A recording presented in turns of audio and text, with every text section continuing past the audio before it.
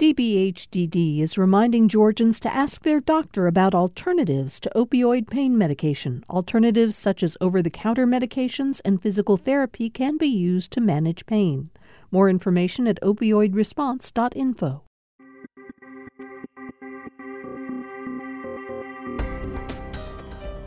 Hello and welcome to the Georgia Today podcast from GPB News. Today is Monday, May 8th. I'm Orlando Montoya. On today's episode, a civil trial gets underway against the district attorney in Athens.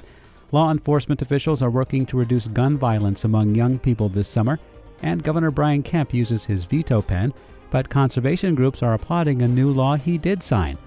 These stories and more are coming up on this edition of Georgia Today.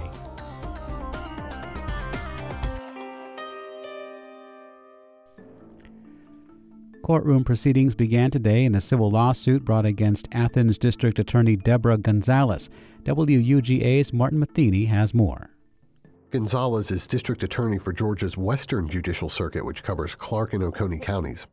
Among the allegations in the suit brought by Athens bar owner Jared Miller is that Gonzalez violated her oath of office by declining to prosecute some crimes. Bill Overend is a former assistant district attorney currently in private practice. He says it's unclear what effect the suit may have on how Gonzalez runs her office. But again, it still comes back to asking a judge to order her to do her job better. A bill just signed into law by Governor Kemp, which will allow state takeover of district attorneys' offices deemed underperforming, was inspired in part by the suit against DA Gonzalez. For GPB News, I'm Martin Matheny in Athens. Governor Kemp has been busy with his veto pen ahead of next week's deadline to either sign proposals into law or veto them. The governor has vetoed 14 bills the General Assembly passed during this year's legislative session, not including 9 vetoes of line items in the $32.4 billion fiscal 2024 state budget he signed late last week. Among the vetoes was bipartisan legislation to expand a needs-based program of tuition grants for Georgia college students. The governor said he rejected the measure because the expansion is, quote, subject to appropriations and the General Assembly failed to fully fund these educational initiatives, unquote. The 9 budget line item vetoes include several projects on Georgia's public university and technical college campuses to be financed through bonds. In each case, Kemp wrote the projects had not been requested by the University System of Georgia or the Technical College System of Georgia. Kemp also vetoed $4 million in bond funding to expand the medical examiner's office in Bibb County, arguing the project already has received funding. If you like hearing the news from around the state here on Georgia Today, you'll probably like hearing how Georgia's agriculture economy feeds the country and the world on A Fork in the Road. I'm David Zelski, and on the Fork in the Road podcast, we feature stories from Georgia's farmers, fishermen, merchants, artisans, chefs, and others who help provide Georgia-grown products to folks in the Peach State and beyond. Find it online at gpb.org/podcast or download it on your favorite podcast platform. Conservation groups are applauding a new law signed by Governor Kemp last week to guarantee fishing rights in Georgia. The law applies to, quote, navigable waters, but doesn't define what those are. Flint River keeper Gordon Rogers says he hopes a study committee tasked with diving into the issue this summer will tackle that question head on. The Chestatee has issues. The Upper Chattahoochee has issues. Several of the major tributaries of the Flint have question marks.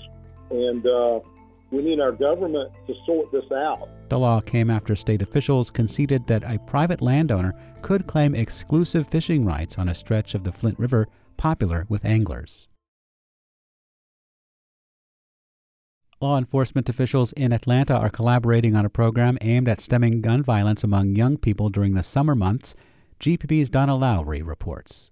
So far this year, the independent group Gun Violence Archive has counted nearly 580 children and teens killed by gun violence nationwide. Fulton County Chief Probate Judge Kenya Johnson fears when schools end for summer break, things will get worse. And so not only are our young people afraid in society, but they also have reason to be afraid of each other because youth gun violence is prevalent. Johnson partnered with Fulton County's Sheriff Pat Labatt and Solicitor General Keith Gamage to create Summer of Peace rallies in Atlanta and Fulton County schools. Keith Gamage. What we find is that when their time is free and idle, they'll listen to those voices that will cause them to lean toward gang activity. Summer of Peace rallies include job fairs and conflict resolution training. For GPB News, I'm Donna Lowry in Atlanta. The city of Atlanta has agreed to pay $105,000 to a photojournalist arrested during the city's Black Lives Matter protests 3 years ago. The photojournalist, Sharif Hassan, was arrested shortly after a curfew that former Atlanta Mayor Keisha Lance Bottoms issued in response to violent protests in May 2020. Hassan accused the city of, quote, hastily creating a police state. A statement today from his lawyers and the University of Georgia School of Law's First Amendment Clinic says press freedoms apply even in times of unrest, and journalists and everyday citizens have a right to film police activities. Today marks the birthday of the late Ahmaud Arbery. Arbery was the 25-year-old black man who was murdered by 3 white men in February 2020 while he was out for a jog in Satilla Shores. Thousands of runners gathered in Atlanta over the weekend for a 5K race to celebrate Arbery's life by doing something that made him feel free: running. Arbery's mother, Wanda Cooper Jones, co-founded the Ahmaud Arbery Foundation. She says the goal of the foundation is for all people to enjoy running for their mental and physical health and to raise funding to provide mental health services for black boys. U.S. Secretary of State Anthony Blinken spent Friday and Saturday in Atlanta to meet with the Centers for Disease Control and Prevention, Mayor Andre Dickens, and HBCU leaders.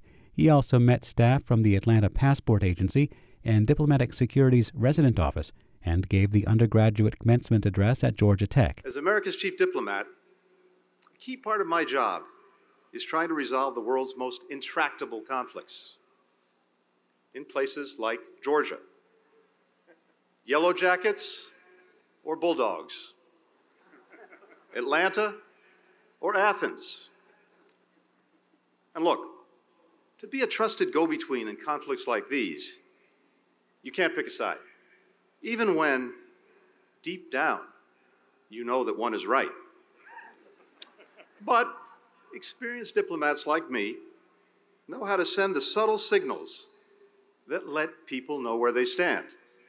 And so, esteemed graduates, I ask you, what's the good word? The theme of his visit centered around Atlanta's status as an international hub for global health, commerce, and diversity. In Georgia sports, the Atlanta Braves beat the Baltimore Orioles 3-2 last night, and Atlanta United lost 2-1 to Inter Miami on Saturday. New Georgia Tech men's basketball coach Damon Stoudemire announced his staff on Friday. It includes former George Washington coach Carl Hobbs as his top assistant, and Terry Parker Jr. and Persian Williams as assistant coaches.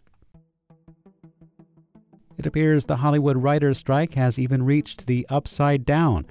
The creators of Stranger Things, the Duffer Brothers, said on Twitter Friday, quote, "Writing does not stop when filming begins, and that production is not possible during this strike." The popular Netflix series is filmed in the metro Atlanta area. Writers of films and TV shows began picketing last week after the Writers Guild of America and the Alliance of Motion Picture and Television Producers, which represents studios and streaming services, failed to reach a deal.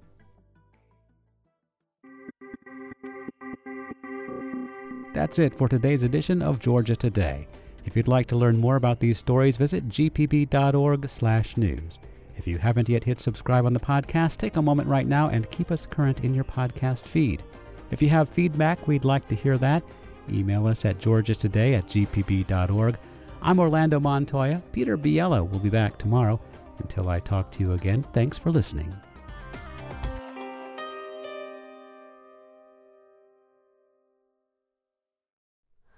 Hi, it's Terry Gross, the host of Fresh Air. We bring you in-depth, long-form interviews with actors, directors, musicians, authors, journalists, and more.